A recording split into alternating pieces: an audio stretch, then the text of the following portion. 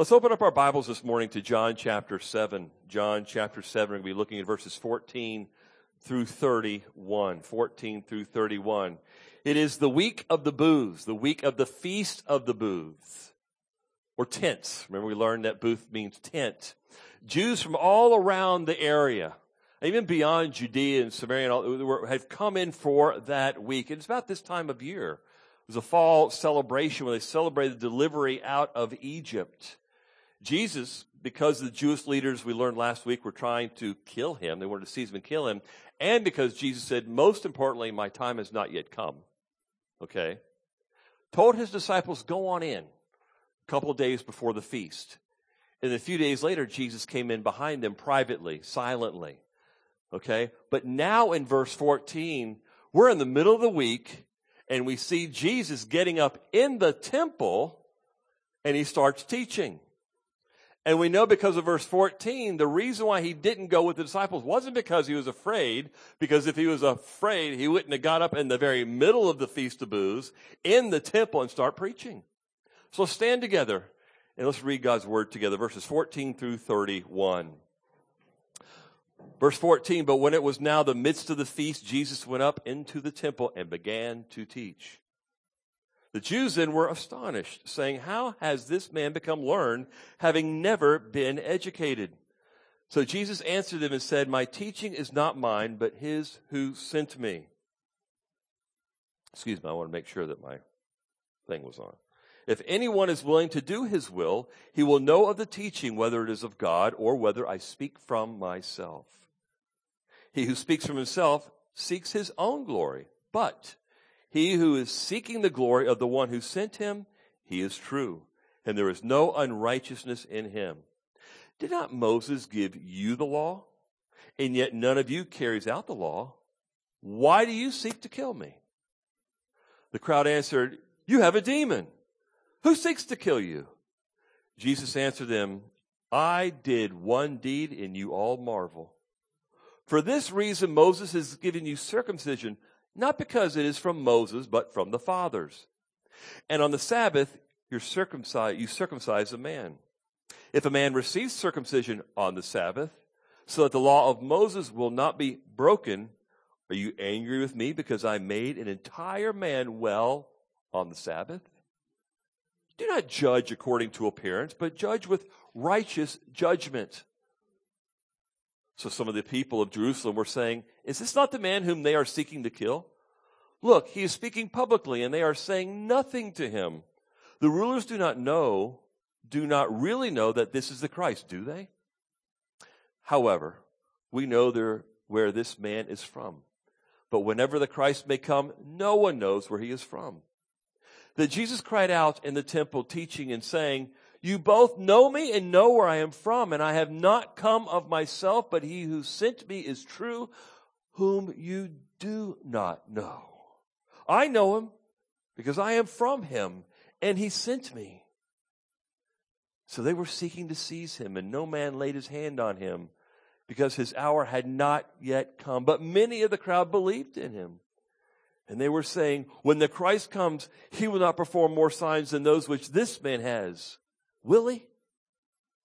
Let's pray. Father in heaven, as John wrote this, he has in mind that people might believe that Jesus is the Christ, the Son of God, and that by believing they might have life in his name. So Father, your Spirit moved John, the apostle who wrote this gospel, moved him with that in mind. So God, I pray that everyone who is in ear's distance of this message, of this passage this morning, would walk away, if they don't know now, knowing Jesus Christ as their Lord and Savior. That is the ultimate intent. It is the ultimate purpose of this passage and of the gospel itself.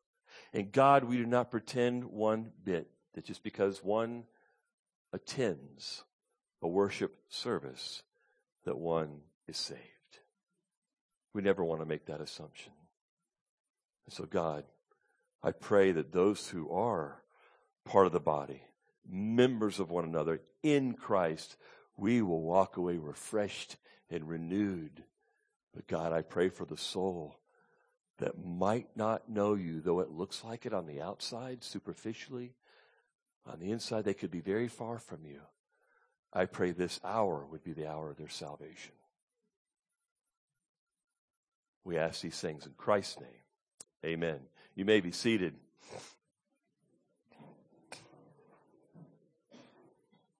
Again, I want to pick up in verse 15. We understand the occasion in verse 14. In the middle of the week, he gets up in the temple of all places and he begins to teach. But look at verse 15. The Jews then were astonished. The astonishment or the surprise in verse 15 that we read about indicates that many in the crowd had never heard Jesus before. Remember, it's the Feast of Booths, so people from a large area had come to Jerusalem and set up tents, and we even talked about out of Leviticus how it included palm branches, okay? And so a lot of these folks had never heard Jesus. He had been to Jerusalem, he'd even performed signs before, and he told them that he was one with the Father. We see that in chapter 5, and that's why the Jewish leaders, whose home base was where? Jerusalem, where the Feast of Booths was taking place, okay? They're out to seek to kill him. They wanted to seize him, and they wanted to see him dead because he was a threat to them.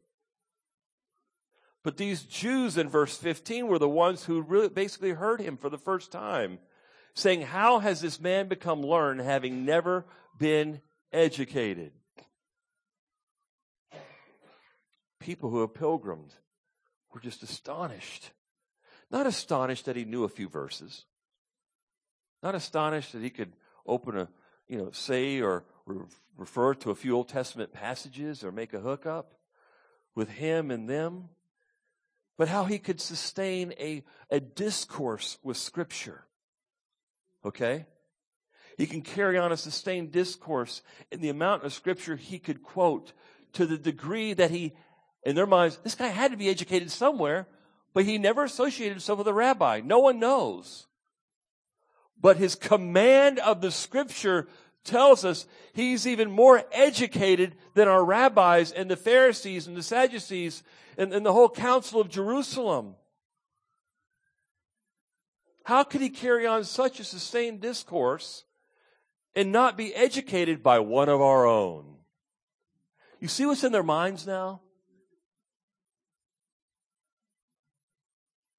Here is the son of Mary, the son of Joseph, stepdad, okay, stepfather, okay. Here's this man from Nazareth, not associated with any rabbi.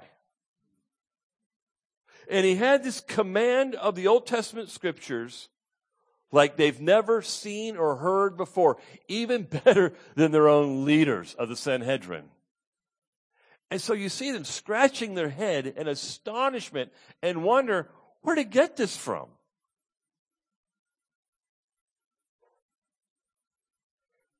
Now, we got to understand this. I want you to notice this. When you write a doctoral dissertation or you write a paper, you have footnotes or you have endnotes, right? So every time you write something in a paragraph that's very pointed or something very important, you've got to document your source. So that's what they were thinking. Are you with me?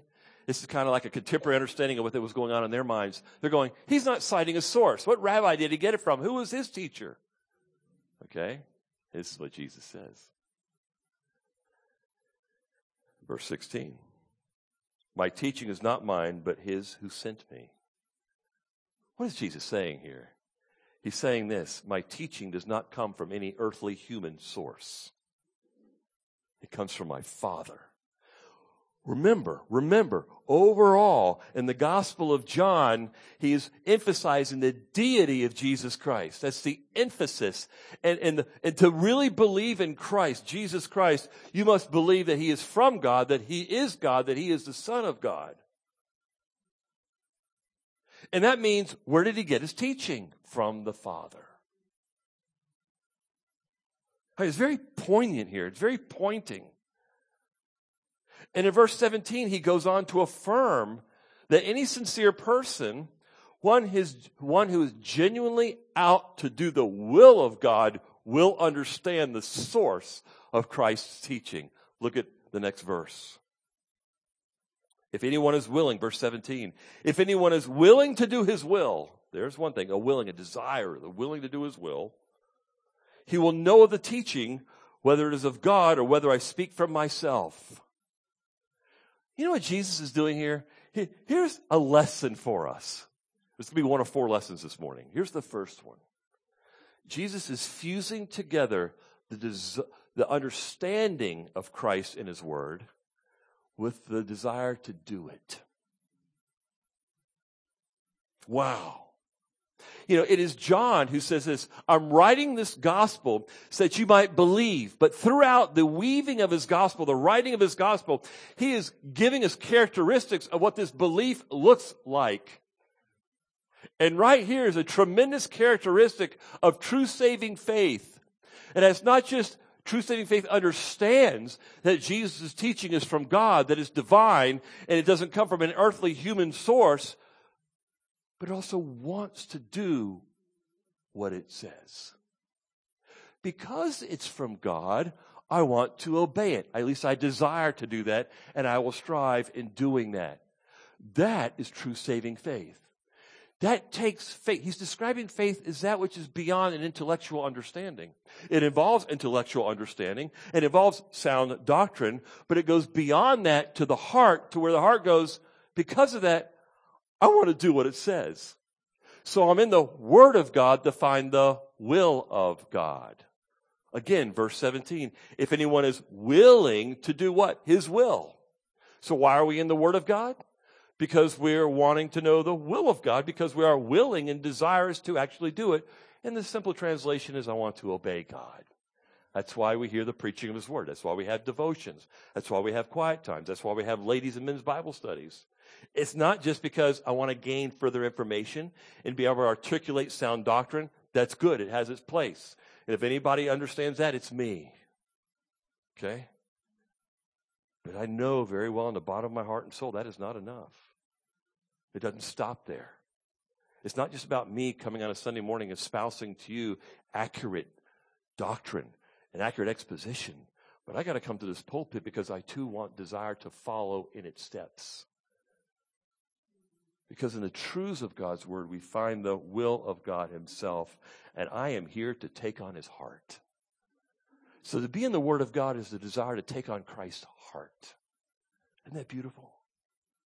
That's the lesson from these few verses here. That's John's goal. His goal is to get people to believe that Jesus is the Christ. And for us right here, as well as many other places throughout this gospel, he gives us a picture of what this true saving faith is really like. And that Christ's teaching is not from any earthly human source, but it's from the Father himself. And therefore, because of that, every word can be trusted and acted upon. That's why we don't tolerate people who attack the Word of God. You know, it stands on its own. God does not need me to prove his Word. It proves itself as it transforms our lives. Amen? All right. So that's the lesson in verse 17. Look at it like this, and kind of get a little simple illustration. A coin. And on the one side of the coin, it says, Jesus' teaching, his truths are from heaven. It's the source. It's from his Father. On the other side of his coin, on this coin, it says, I want to do it. I desire to follow in its steps. What's that coin called? Not a nickel, not a dime, not a penny, not a quarter. It's called true saving faith. How's that? Kind of wrap that up right there. Okay? He continues on in verse 18. Listen to this. He who speaks from himself seeks his own glory, but he who is seeking the glory of the one who sent him, he is true. And there's no unrighteousness in him. Speaking of himself. He whose message originates with himself seeks to advance himself. But Jesus is saying, my message didn't come from myself because I'm not here to seek advancement of myself, but my Father and his kingdom. Jesus denied himself, right? He took up his cross and he followed the Father. He asks us he tells us as disciples to do likewise. If anyone wishes or wills to follow me, take up your cross, deny yourself, take up your cross daily, and what? Follow after me.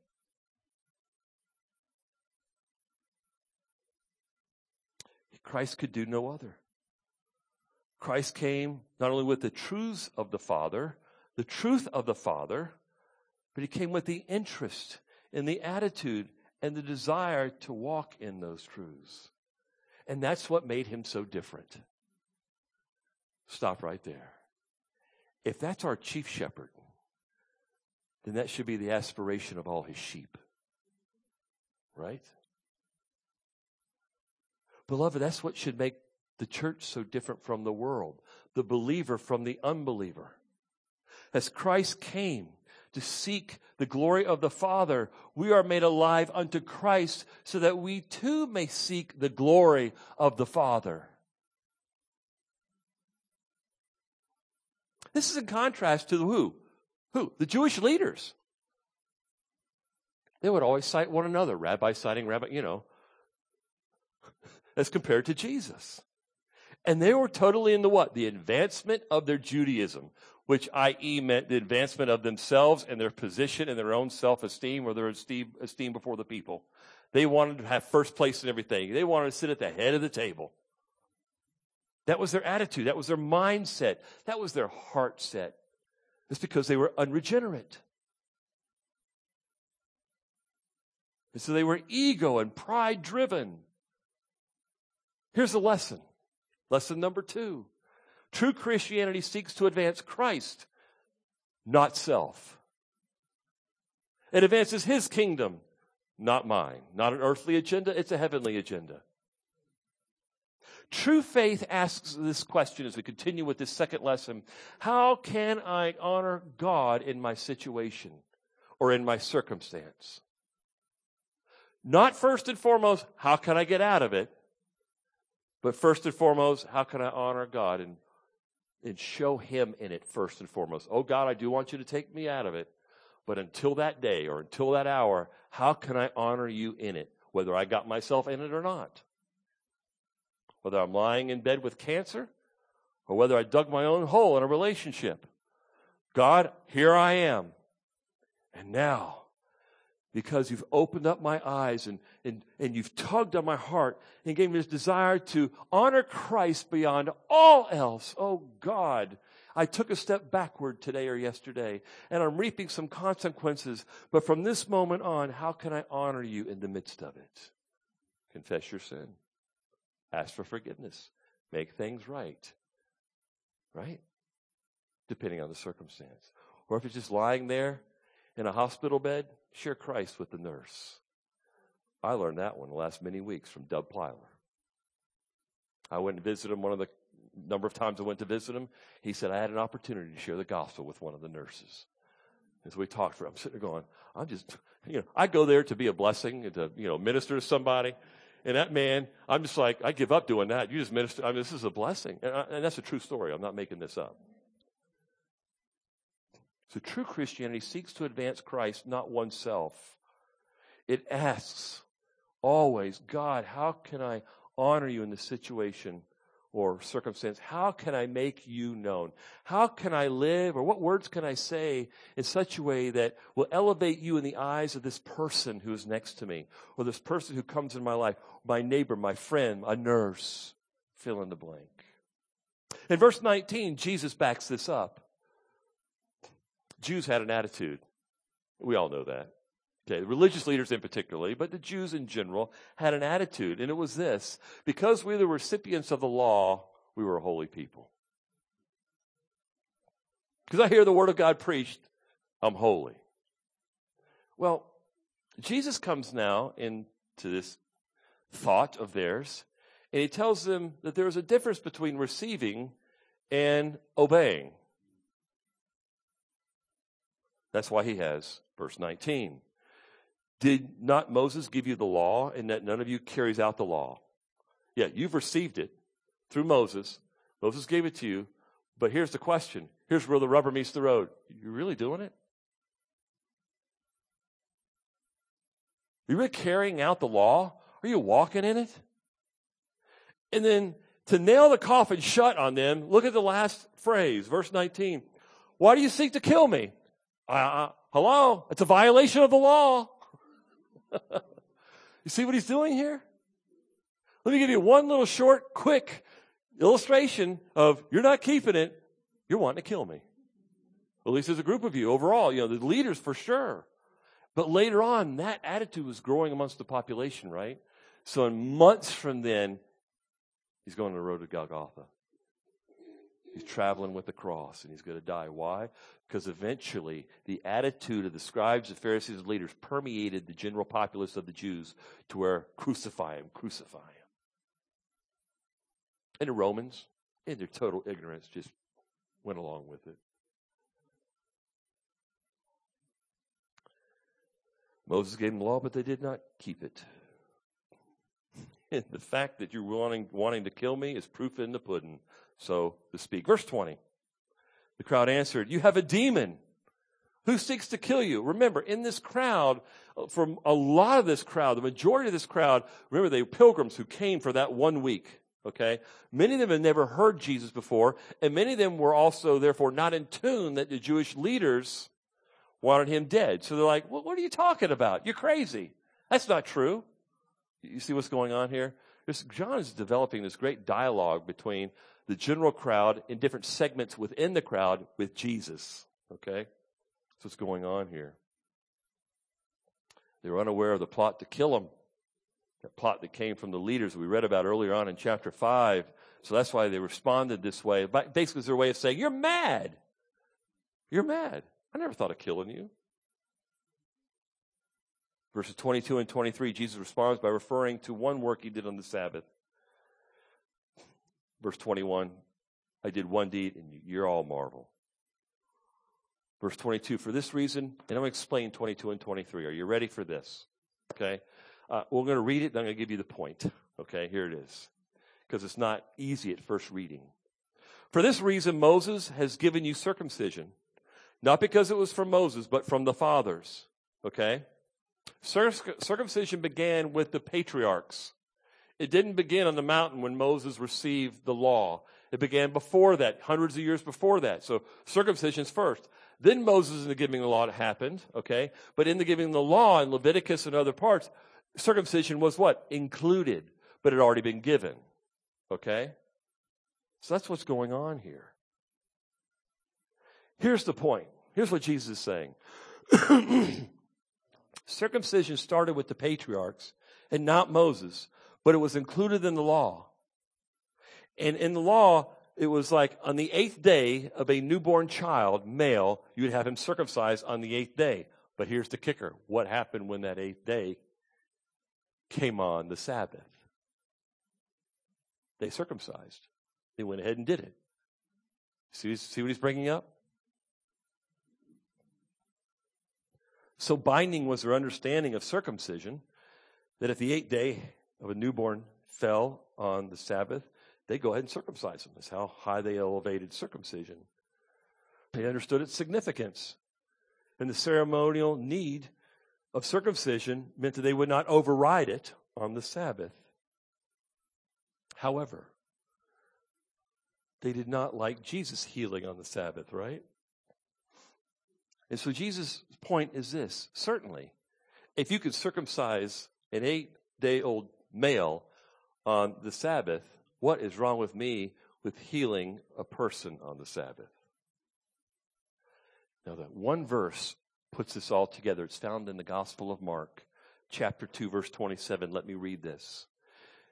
Jesus puts it into perspective in Mark 2:27 when Mark records him saying, quote, the Sabbath was made for man, not man for the Sabbath. And then he says this. So the Son of Man is Lord of the Sabbath. Here's the Creator, the one who established, created, made, and gave the purpose of Sabbath, the one who dictated circumcision. Here he is before them all. And he's saying, I'm Lord of this. I'm the one that gave it. I'm the one that established it. And you're trying to tell me what it's for? What I can and cannot do? Here I'm wanting to heal a whole person. And you're just wanting to circumcise. Now, with that mindset, go to the next verse, verse 24. Because now verse 24 makes sense. Do not judge according to appearance, but judge with righteous judgment.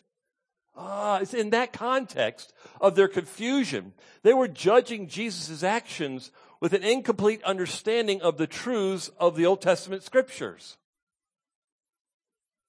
Notice a couple of things here. Number one, notice he does not tell them not to judge. Do not judge according to appearance. He doesn't say, I just want you to stop all judgment, period. He says, no, your judgment, we all judge, but we're to do it rightly. They were doing it wrongly. But to judge with righteous judgment. If you're going to judge, do it right. Question, please listen. How do we do it right?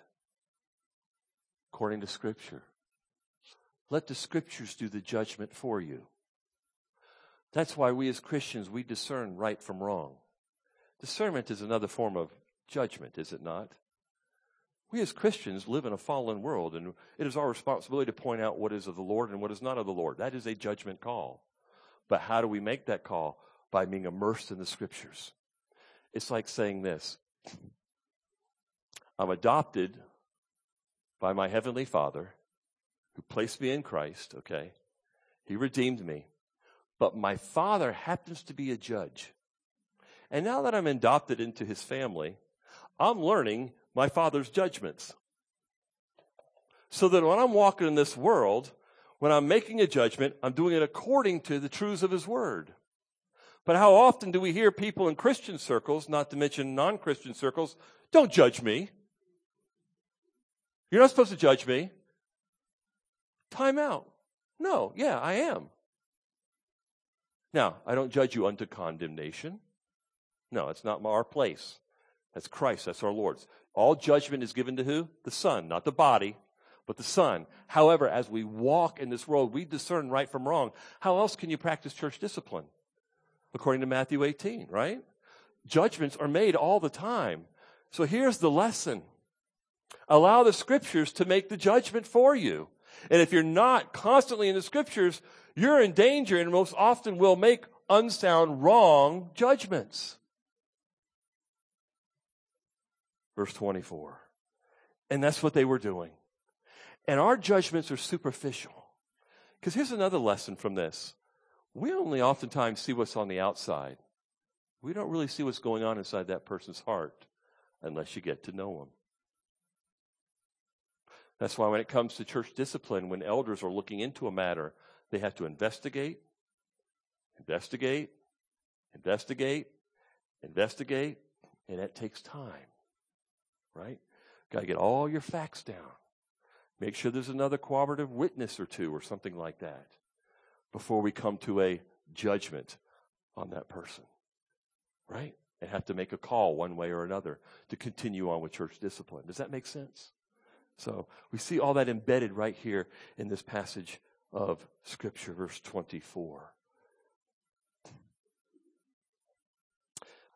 Write down next to that, if you will, a parallel passage. I do not have that in my notes, but I think it's very important.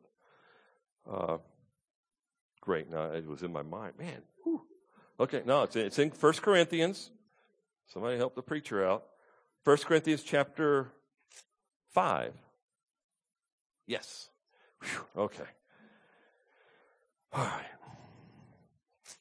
Just real quick. Verse 9 through 13 of 1 Corinthians chapter 5. Write that down, and or if you want to be there, I'm just going to read these verses. I wrote you in my letter not to associate with immoral people. I did not at all mean with the immoral people of this world, or with the covetous and swindlers, or with idolaters, for then you would have to go out of the world. But actually I wrote to you not to associate with any so-called brother if he is an immoral person, or covetous, or idolater, or reviler, or drunkard, or swindler, not even to eat with such a one. Now verse 12, this is where it applies to the passage we're in this morning. Verse 12, for what have I to do with judging outsiders? Do you not judge those who are within the church? You get the question? You get the point? We're to be doing that. Within the church, particularly, Paul's saying, amongst one another, we are to discern where my brother or sister is at based upon their actions or the way they talk, their speech. We make those calls. It's part of church life. But we must make them because we've been immersed in Scripture, or we should dare not make them. That's my point. Okay? So I wanted to back that up. Let's go on in our text. Let's go on to verse 25 through 31. In these verses, really, John focuses on the response of the crowd. Okay, the response of the crowd. And we're going to deal with that more next week. What I want to do here is I want to close by focusing on verses 28 and 29. Focus on verses 28 and 29, which says this. Then Jesus cried out in the temple, teaching and saying, "You both know me and know where I am from, and I have not come of myself, but he who sent me is true, who you do not know. I know him because I am from him, and he sent me." I mean, they're debating about who he is, and he cries out to them, indicating with some emotion in the temple. He's saying, "You know who I am. Yes, I came from Mary. Yes, Joseph, but he's my stepdad. I'm from Nazareth. But what I want you to also know, that ultimately I am from my Father." Basically, it's kind of like an indirect reference to the virgin birth, right? You do know me. You've heard me teach. You've heard what I've said. The leaders certainly know what I'm saying because they're out to kill me because of what I'm saying. You've seen the signs. And that's spawned from 25 and 26. Is this not the man whom they're seeking to kill? We said that. Look, he is speaking publicly and they are saying nothing to him. The rulers do not really know that this is the Christ, do they? They raised a question, but then they forget about it and go on to verse 27. However, we know where this man is from, but whenever the Christ may come, no one knows where he is from. He's from the Father. He's from the Father. You merely are thinking his humanness, that he's from Joseph and Mary and from Nazareth, but his deity is what John is focusing on here. So he reiterates his origin, knowing the crowd, particularly the leaders, are not going to like it. Here's the thing. Here's the lesson. Jesus continually spoke the truth even though he knew he would suffer for it. He didn't change the message. He did not let up. He didn't twist. He did not water it down. He never shied away from speaking the truth. That's all he could do because it was from the Father, and he and the Father are one. And Christ prays in 17 that we would be drawn into this oneness. So one of the applications of that is this. So when we speak, we are speaking the truths of God's Word. Or at least God's Word has been renewing our mind and therefore shaping our thoughts so that when we speak, it is reflective of Scripture. Wow. Isn't that powerful? Again, under pressure, under the risk of persecution, being reviled and suffering, he did not shy away from the truth. This lesson is for all of us, particularly preachers and teachers, but for all of us. Christ is an example of faithfulness to the truth. Wow. And there was one man that was there that time that heard all this and later on wrote about it. His name is Peter. Not just John, but Peter. And I want you to go to 1 Peter chapter 2 for a moment. And we're going to wrap up with this last lesson, so to speak. A lesson for all of us. That we should never shy away from the truth, speaking the truth, sharing the truth. Never shy away regardless of the circumstances. Peter, who was a witness and who would later on look back and write this portion of Scripture, said this, 1 Peter chapter 2, 21 through 23. Listen to these words. For you have been called for this purpose. Stop right there. The verses leading up to verse 21 in 1 Peter 2:21 is talking about how we suffer for the sake of righteousness, how we suffer for doing what's right, which we learn about where? What's doing right? Speaking the truth, being honest. People don't need to hear my opinion. People need God's opinion. They don't need my take on what's going on. Well, what's your take on humanity? Who cares? I want God's take, and you need to hear God's take on it. Listen to this. For you have been called for this purpose, since Christ also suffered for you, leaving you an example, there you go, for you to follow in his steps. who committed no sin, nor was any deceit found in his mouth. And while being reviled, he did not revile in return. While suffering, he uttered no threats what did he do though? But contrast to those things, what did he do? He kept entrusting himself to him who judges righteously. What is he saying? Peter's saying, I witnessed my Savior, no matter what was happening to him, he was faithful to the truths of the Father. And what does Peter say? He's an example for us disciples. And he's an example for the church, for us today in 2018. Hey, that's why Paul comes along and says, speak the truth, but in love. Couch it with a loving attitude, with a humble attitude, but always speak it. Don't water it down. Don't change it to fit the audience to give them what they want to hear. And if they don't get it, don't run over them with it. Love them with it. Understand it took you a while to grasp it. Understand this. The reason why I grasp it is because of the gift of the Holy Spirit indwelling me and giving me understanding. I don't understand more than anybody else because I'm smarter than anybody else. It is a work of God. So when you share the truth, do it very humbly and very lovingly because you so are passionate about their soul. You want them to get it because that's what they need. The truths of the gospel. And the final lesson is what I just said. Christ is our example of how to be faithful to the truths of God's word. But we're not going to be faithful if we're not consistently in it. That's why there's Bible study. That's why we encourage devotions. That's why there's the preaching of God's word on Sunday morning. Because the children of God live for, thus saith the Lord. Let's pray. Heavenly Father, Lord God, thank you for this time together. Thank you for the nuggets of lessons that are found in this truth of your word. And Lord God, I pray that we'd walk away refreshed with the gospel, but a renewed energy, a renewed commitment to spend time in your word. And that's what it's for. It's a huge gift. It's a life-giving gift. The word of God is alive. It's living. It's sharper than any two-edged sword. You tell us that.